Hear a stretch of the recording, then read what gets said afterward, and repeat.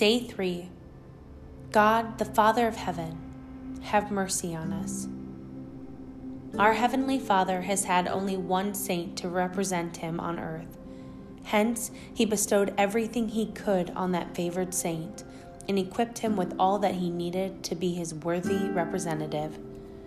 St. Peter Julian Eymard. God the Father loves you. He loves you so much that he sent his Son into the world to save you. But saving you is not all the Father sent his Son to do for you. He sent his Son to save you and make you a child of God. Through Jesus, you are able to have a filial relationship with God the Father. Through Jesus, you can cry out, Abba, Father. To be a child of God is why you were created. It's the very purpose for which you exist. And there is only one way to the Father, Jesus Christ. Only Jesus has the power to take you to the Father. Yet, in God's merciful love, Saint Joseph plays a very important role in your spiritual growth and journey to the Father. Consecration to Saint Joseph will increase the presence of the Father in your life. We learn this truth from the life of Jesus himself. When the Heavenly Father sent his Son into the world to save us and make us his children, he selected one saint to represent him on earth, Saint Joseph. Jesus, in living under the roof of Saint Joseph and being his son, gave us a personal example of total entrustment to Saint Joseph.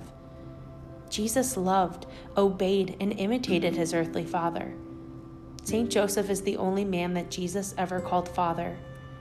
Jesus delighted in being known as the son of Joseph. We too should consider it an honor to be his children. If, according to the plans of the Father, Jesus needed Saint Joseph, how much more do we need him too? The fatherhood of Saint Joseph increased the presence of the Heavenly Father in the life of Jesus. Now, to be clear, Saint Joseph is not God.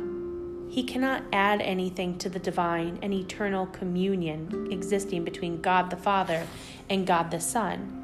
Nor can Saint Joseph improve the ability of Jesus as a divine person to perpetually behold the presence of his Heavenly Father. Rather, Saint Joseph was chosen to stand in the place of the Heavenly Father according to the demands of Jesus' human nature. God the Father doesn't have a human nature.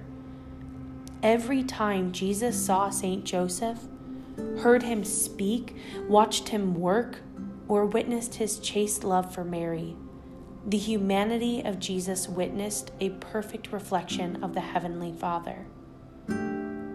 God chose to make Joseph his most tangible image on earth, the depository of all the rights of his divine paternity, the husband of that noble virgin who is mistress of angels and men.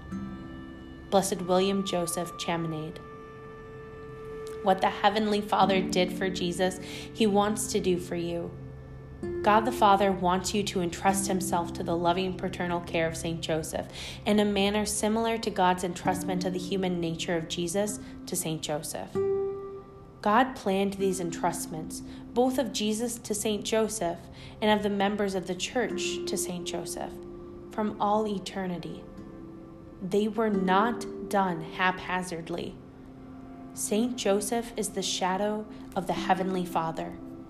He was the image and reflection of the Father for Jesus. God the Father wants you to accept Saint Joseph as your spiritual father as well. Jesus is the one in whom we see most perfectly the image of the mercy and love of his Heavenly Father.